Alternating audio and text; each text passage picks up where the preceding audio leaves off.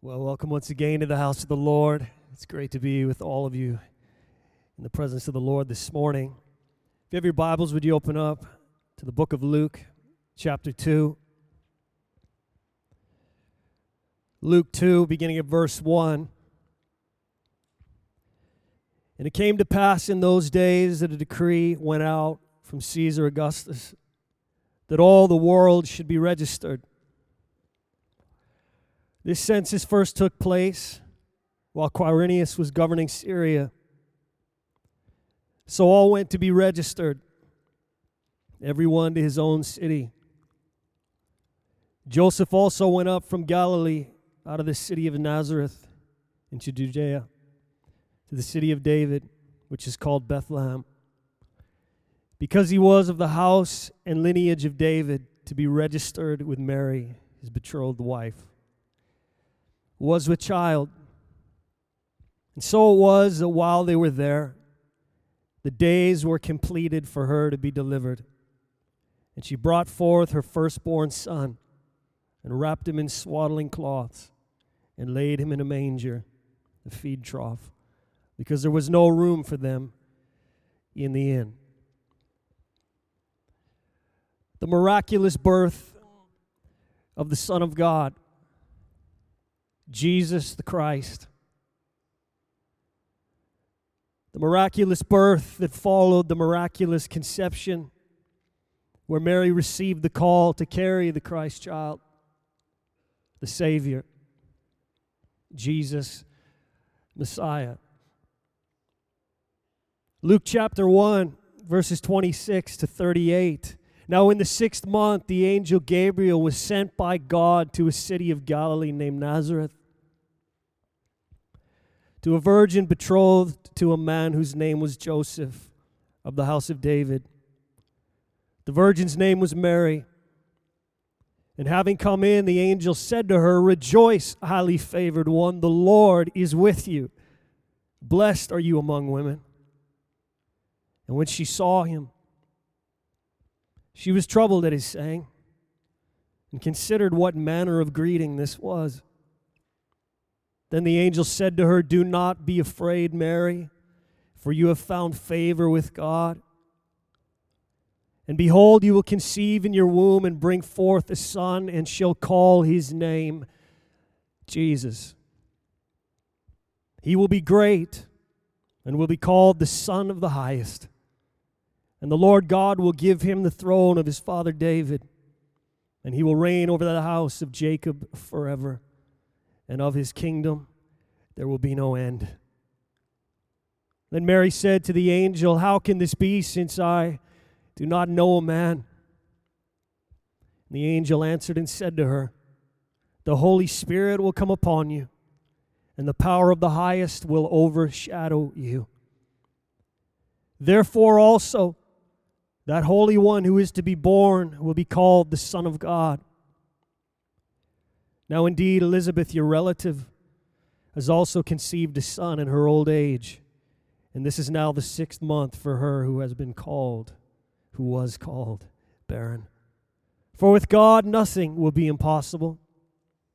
Then Mary said, "Behold the maidservant of the Lord. Let it be to me according to your word." And the angel departed from her. Emmanuel, God with us. What a miracle. Jesus Christ, God incarnate, God in flesh among us. Born into this world to save sinners. This was the mission. This was the reason God the Father sent Jesus. This was the reason God the Father wrapped his Son in flesh. And without the cradle, there would be no cross. And so we thank the Lord for sending his Son. We praise the Father for sending his Son. He came in such a lowly manner the servant Christ. If we were sending a king into the world, let alone the King of Kings, I'm sure we would choose a more fitting accommodation. And yet, this is our God, the servant Savior. Matthew 20, verse 28, the Son of Man did not come to be served, but to serve, and to give his life a ransom for many. Good morning, many. The NLV, the Son of Man, came not to be cared for. He came to care for others. He came to give his life so that many could be bought by his blood and made free from the punishment of sin.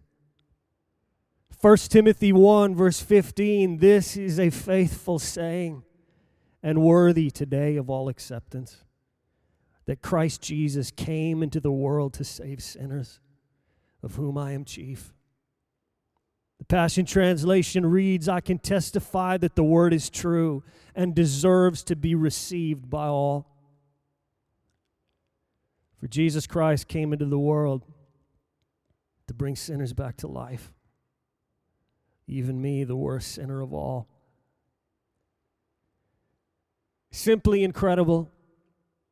And there are no words that would suffice to tell of how beautiful this is. That God the Father would send his Son into the world for you, for me. Jesus Christ, the one who was laid in a cradle, a makeshift cradle, a feed trough, began to grow. There was a calling for his life, a calling upon his life, a destiny. And the road would require surrender and selflessness and obedience and devotion and perseverance. The way to the cross would mean surrender to the will of the Father all the way. And yes, Isaiah 53:1, reading from the Message, who believes what we've heard and seen? Who would have thought God's saving power would look like this? The message today is that this is what God's saving power looks like. Cradle to cross. The text continues, the servant grew up before God, a scrawny seedling, a scrubby plant in a parched field. There was nothing attractive about him, nothing to cause us to take a second look. He was looked down on and passed over, a man who suffered, who knew pain firsthand. One look at him and people turned away. We looked down on him, thought he was scum. But the fact is, it was our pains he carried, our disfigurements, all the things wrong with us. We thought he brought it on himself, that God was punishing him for his own failures. But it was our sins that did that to him, that ripped and tore and crushed him. Our sins. He took the punishment, and that made us whole. Through his bruises, his stripes, we get healed. We're all like sheep who've wandered off and gotten lost. We've all done our own thing, gone our own way. And God has piled all our sins, everything we've done wrong, on him. On him.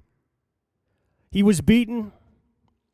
He was tortured, but he didn't say a word. Like a lamb taken to be slaughtered and like a sheep being sheared, he took it all in silence. Justice miscarried, and he was let off. And did anyone really know what was happening? He died without a thought for his own welfare, beaten, bloody for the sins of my people. They buried him with the wicked. They threw him in a grave with a rich man, even though he'd never hurt a soul. or said one word that wasn't true. Still, it's what God had in mind all along, to crush him with pain. The plan was that he give himself as an offering for sin so that he'd see life come from it. Life, life, and more life. And God's plan will deeply prosper through him. Out of that terrible travail of soul, he'll see that it's worth it and be glad he did it. Through what he experienced, my righteous one, my servant, will make many righteous ones, as he himself carries the burden of their sins. Therefore, I'll reward him extravagantly, the best of everything, the highest honors, because he looked death in the face and didn't flinch. Because he embraced the company of the lowest. He took on his shoulders the sin of the many. He took up the cause of all the black sheep. A 33-year plan. A 33-year journey, and yes, it led to a cross. You see, for Jesus, the cradle only really mattered if it led to the cross. And the truth is this: the cradle only truly matters if it leads to the cross. Every one of us that have been given the chance in life, born into this world, the gift of life. And once we were laid in a cradle, wrapped in swaddling cloths. And since that day, we started to grow. And the journey of life began. And it's now been weeks of living, and months of living, and years of living, perhaps decades of living. The cradle only really matters if it leads to the cross. It was so for Jesus, and it's the same for us. There is rescue in no other name. There is salvation in no other name. There is pardon in no other name. It's only the name of Jesus, and only because of his radical sacrifice on the cross. Once born into this world, once laid in a cradle.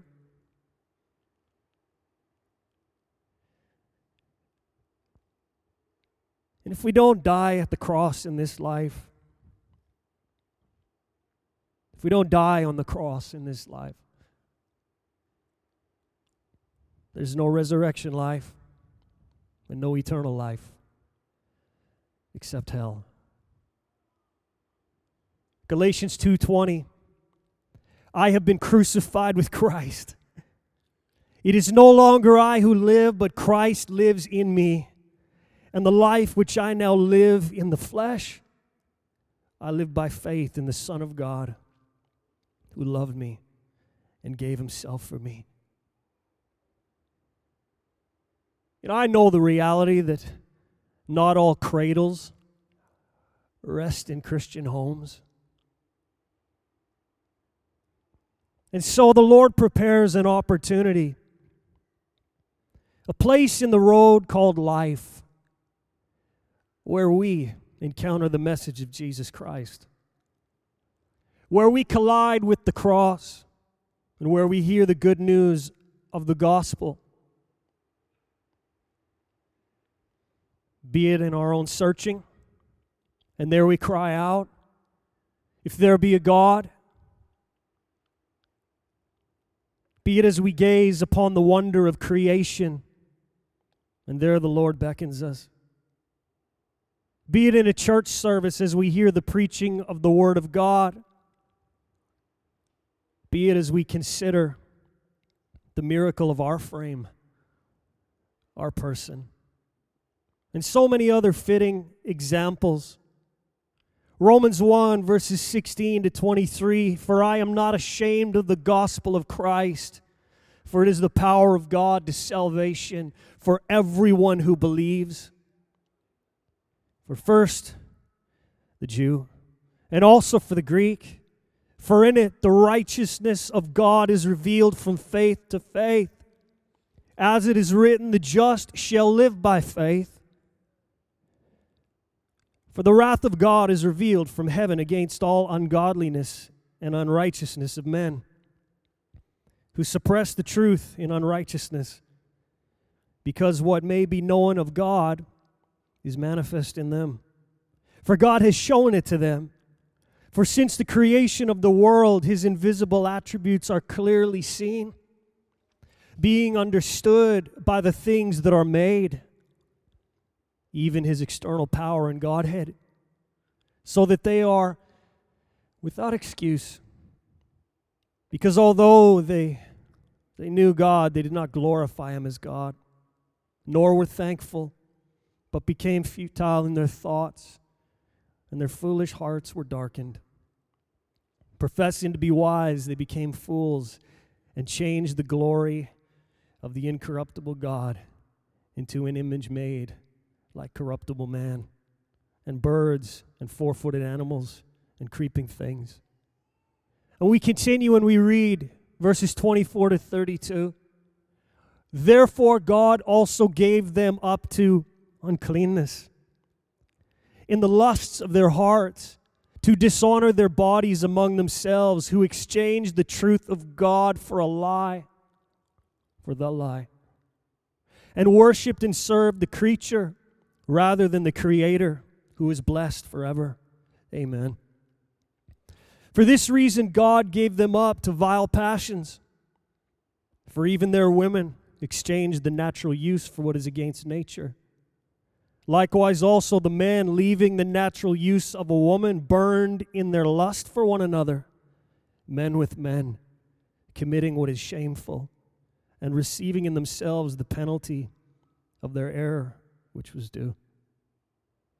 And even as they did not like to retain God in their knowledge, God gave them over to a debased mind to do those things which are not fitting, being filled with all unrighteousness, sexual immorality, wickedness, covetousness, maliciousness, full of envy, murder, strife, deceit, evil-mindedness. They are whisperers, backbiters, haters of God, violent, proud, boasters, inventors of evil things. My, how it's true. Disobedient to parents, undiscerning, untrustworthy, unloving, unforgiving, unmerciful, who, knowing the righteous judgment of God, that those who practice such things are deserving of death, not only do the same, but also approve of those who practice them. You know, I fully believe that the Lord is in the business of leading people from the cradle to the cross. I fully believe that He prepares a way. As I said, I know that not all cradles rest in Christian homes. Generation after generation, cradles resting in non-Christian homes. But I believe with all my heart that the Lord prepares a way. He makes a way and He orchestrates a way. The Lord is faithful to call all. And it's in that moment, for no opportunity, invitation should be forsaken. Now is the time for salvation. It's in that moment where our cradle discovers the real meaning of life, the real purpose, and the reality that we are in need of a Savior. However far from the cradle we are, there's a decision to be made. Will we accept the cross of Jesus Christ? Will we surrender? Will we surrender all at the cross of Jesus Christ? Will we lay down our lives at the cross, choosing the crucifixion of our dead-end life. Yes, Galatians 2:20 in the Amplified reads, I have been crucified with Christ. In him I have shared his crucifixion. It is no longer I who live, but Christ, the Messiah, lives in me. And the life I now live in the body I live by faith in and adherence to and reliance on and complete trust in the Son of God who loved me and gave himself up for me. The J.B. Phillips New Testament, I may consider that I died on the cross with Christ, and my present life is not that of the old I, but the living Christ within me. The bodily life I now live, I live believing in the Son of God who loved me and sacrificed himself for me. What else must we determine to do? We have to take up our cross and follow Jesus. Matthew 16, verses 24 to 26, then Jesus said to his disciples, any disciples in the house today? Then Jesus said, if anyone desires to come after me, these are his words. If anyone desires to come after me, let him deny himself and take up his cross and follow me. For whoever desires to save his life will lose it, but whoever loses his life for my sake will find it. For what profit is it to a man if he gains the whole world? And I ask the question, what profit is it to a man if he gains the whole world and loses his own soul? Or what will a man give in exchange for his soul? Luke 9:23, then he said to them all, if anyone desires to come after me, let him deny himself and take up his cross daily and follow me. You see, from that moment in time, the moment we surrender to Jesus, our lives take on new meaning and new purpose, a new way of living, a new way of life that really matters, a life that counts for eternity, a life that will carry us to eternity with our Lord and Savior, Jesus Christ. Two times, Jesus was wrapped in cloths. Once at his birth, and once at his death. It's the same with us. And one day when we reach the end of our life on this side of eternity, for all those who have surrendered to Jesus, who have taken themselves and laid themselves down at the foot of the cross, and who have risen up and taken up their cross and followed him, when we reach the end of our life on this side of eternity, when we reach the hill of our death, we will cling to the cross of Christ, and we will die and be buried in a tomb. And let us rejoice, for we shall rise from the graves to live with him forever. This is the great hope we have. How far are we from the cradle? There were those in the service earlier, and perhaps they're still in here, that are just weeks from being born. For some, just weeks from the cradle. Mom or dad has pulled the cradle out of the room, you know. Got a new bed. I've done that a few times in my house. For some were months from the cradle, some years. We had those that were grade 1 in here this morning, grade 2, 3, 4, 5, 6. They went off to children's church. There are teenagers in the room right now, years from the cradle. Young adults, decades from the cradle. adults, and yes, the aged.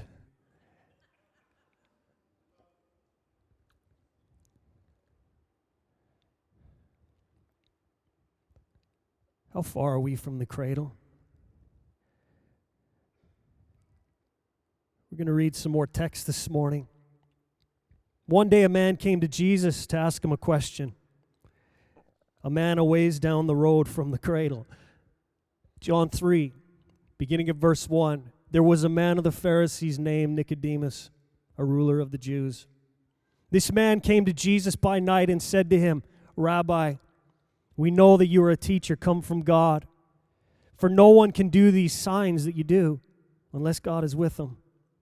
Jesus answered and said to him, most assuredly I say to you, unless one is born again, he cannot see the kingdom of God. Nicodemus said to him, how can a man be born when he is old? Can he enter a second time into his mother's womb and be born? Jesus answered, most assuredly I say to you, unless one is born of water and the Spirit, he cannot enter the kingdom of God. That which is born of the flesh is flesh, and that which is born of the Spirit is spirit. Do not marvel that I said to you, you must be born again. The wind blows where it wishes, and you hear the sound of it, but cannot tell where it comes from and where it goes. So is everyone who is born of the Spirit. Nicodemus answered and said to him, how can these things be? Jesus answered and said to him, are you the teacher of Israel? And do you not know these things? Most assuredly I say to you, we speak what we know and testify what we have seen, and you do not receive our witness. If I have told you earthly things and you do not believe, how will you believe if I tell you heavenly things?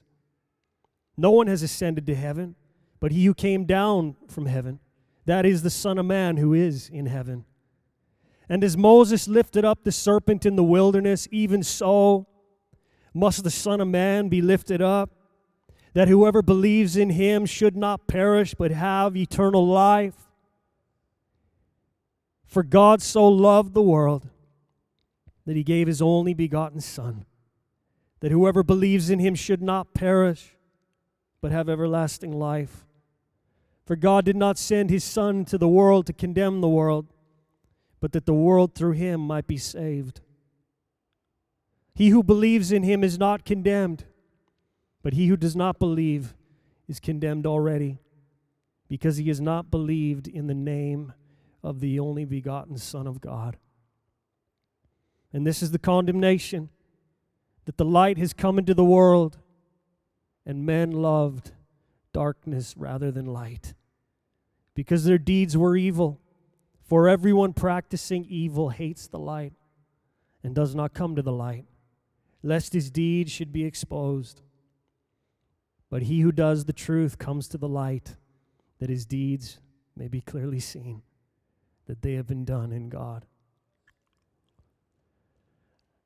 No, we can't enter again into our mother's womb.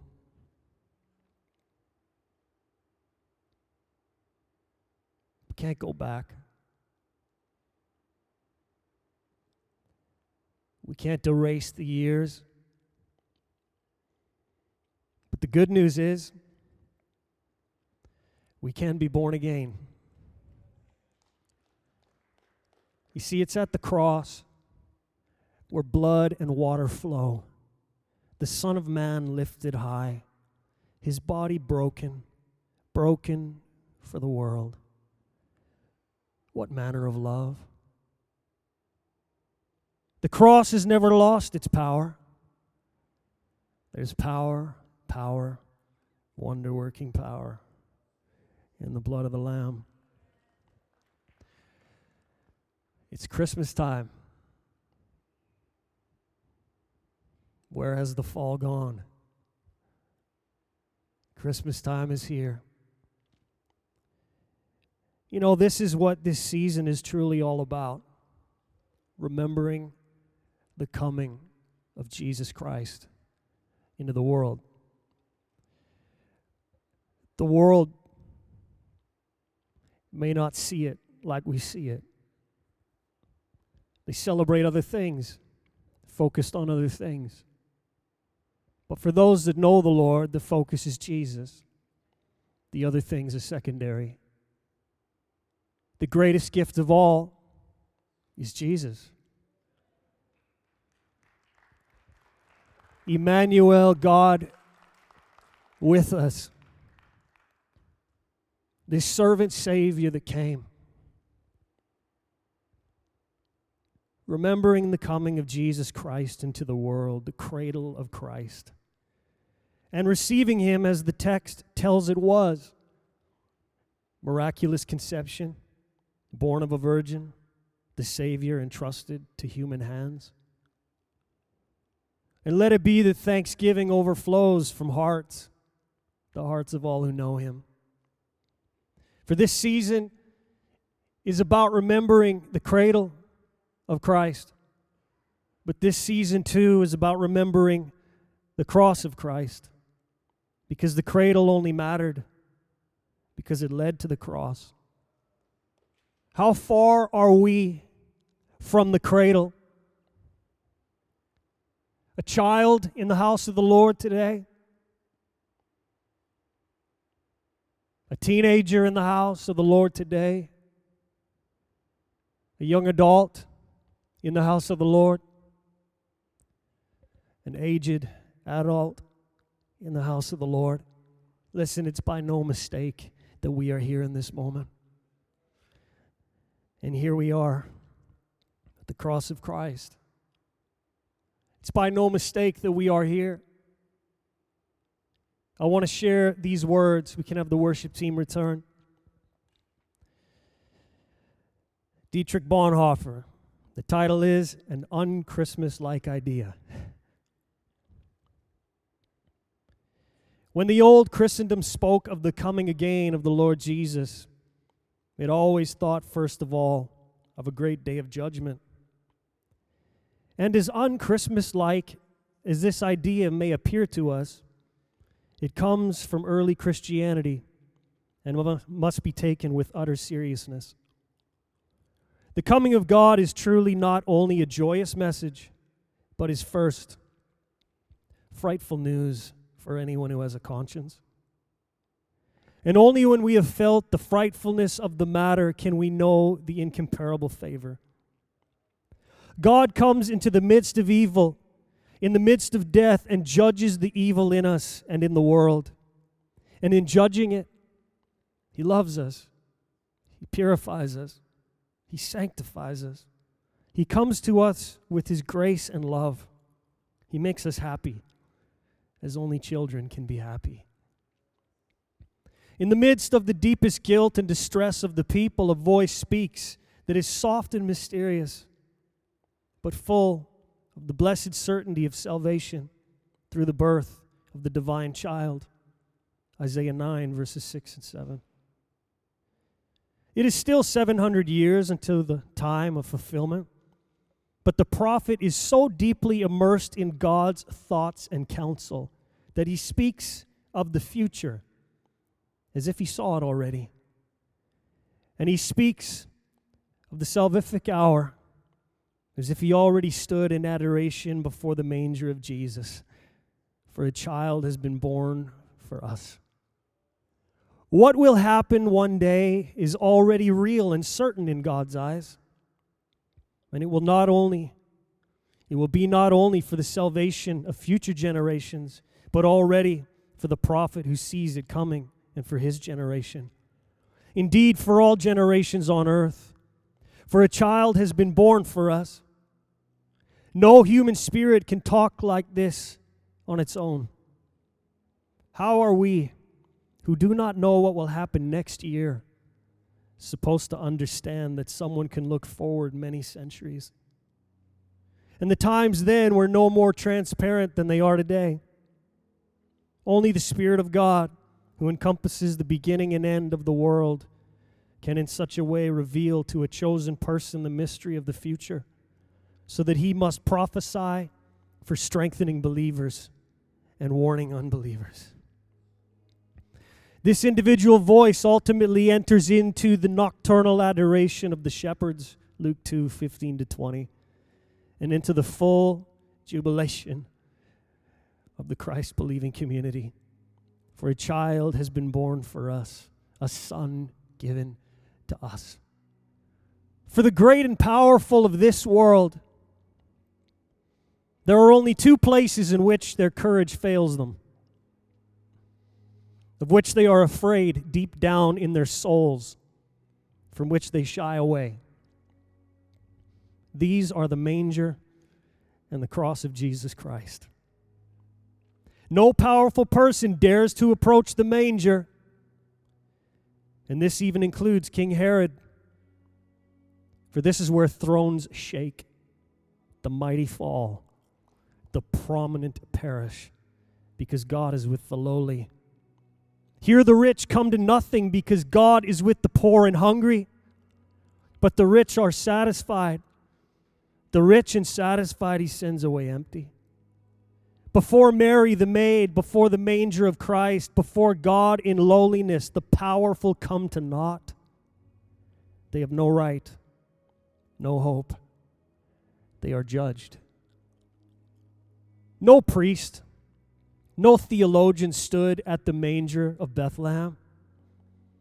And yet all Christian theology has its origin in the wonder of all wonders, that God became human. Holy theology arises from knees bent before the mystery of the divine child in the stable.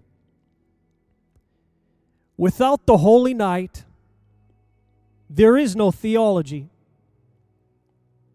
God is revealed in flesh. The God-human Jesus Christ, that is the holy mystery that theology came into being to protect and preserve. How we fail to understand when we think that the task of theology is to solve the mystery of God, to drag it down to the flat, ordinary wisdom of human experience and reason. Its sole office is to preserve the miracle as miracle, to comprehend, defend, and glorify God's mystery precisely as mystery. This and nothing else, therefore, is what the early church meant when, with never-flagging zeal, it dealt with the mystery of the Trinity and the person of Jesus Christ. If Christmas time, and here we are, if Christmas time cannot ignite within us again something like a love for holy theology, so that we, captured and compelled by the wonder of the manger of the Son of God, must fervently, reverently reflect on the mysteries of God, then it must be that the glow of the divine mysteries has also been extinguished in our heart and has died out. Cradle to cross. I think of that cradle laid in a manger, and in my Bible, King James Version, in my Bible it says feed trough. And is it not true that he is the bread of life? Is it not true that he is the quencher of thirst? If you're here today and you do not know Jesus Christ as your personal Lord and Savior, today is the day of salvation. Perhaps you were here last week, you heard the call. You're hearing the call again. It's an honor to give opportunity in the house of the Lord. If the Holy Spirit's been tugging on your heart, if the Lord's been tugging on your heart, we'll just have the congregation stand right now. And if that's you and you'd like to give your life to Jesus this morning, I'm going to ask you to step out of your seat, make a bold step, and come forward. We'd love to give you a Bible if you just like a Bible. I stocked them over there, and you can just take one and you can begin to read it. Begin to read about the Christmas story. Open up the book of Luke. Begin to understand what this season's all about. You know, I have a word for the parents today in the house of the Lord, and I want us all to hear this, and I'm preaching to myself because I'm a parent, and I need to take up my cross daily, just like everybody else. We all need to. Parents in the house, I believe the word of the Lord would be this: bring true meaning to your child's cradle and lead them to the cross and show them the way of the cross. And I feel in the house today, just as the announcement came to Mary, rejoice, highly favored one, the Lord is with you. Over this house today, I would hear the Lord say, rejoice, highly favored ones, the Lord is with you. Blessed are you among men and women. And one more thing this morning, because we read it and it stuck out to me in the text. We read it at the start. We read of that woman, Elizabeth. In the book of Luke, chapter 1, the Holy Spirit will come upon you and the power of the highest will overshadow you, speaking to Mary. Therefore also that Holy One who is to be born will be called the Son of God. Now indeed Elizabeth, your relative, has also conceived a son in her old age. And this is now the 6th month for her who was called barren. I don't know what that means to people here this morning. You've been called barren. That could be naturally speaking. It could be spiritually speaking. I don't know. We'll just let the Holy Spirit use it. But I believe that this is the text. And this is the word of the Lord to you this morning. The word of the Lord is, you were called barren. With God, nothing will be impossible. Nothing will be impossible. Nothing will be impossible. Just receive the word of the Lord today. We're going to begin to lift up this song. In closing here, just sing this out. Let's just focus on the Savior in these moments. Just lift up Jesus, pour out our hearts. Lift our voices and sing to Him. If that's you and you'd like to come to the altar this morning, just take that step of faith. If you have any needs and you'd like prayer this morning, we'd love to pray with you as well. Lord, we're so thankful. We're so thankful that Jesus came. We're so thankful. Thank you, Jesus.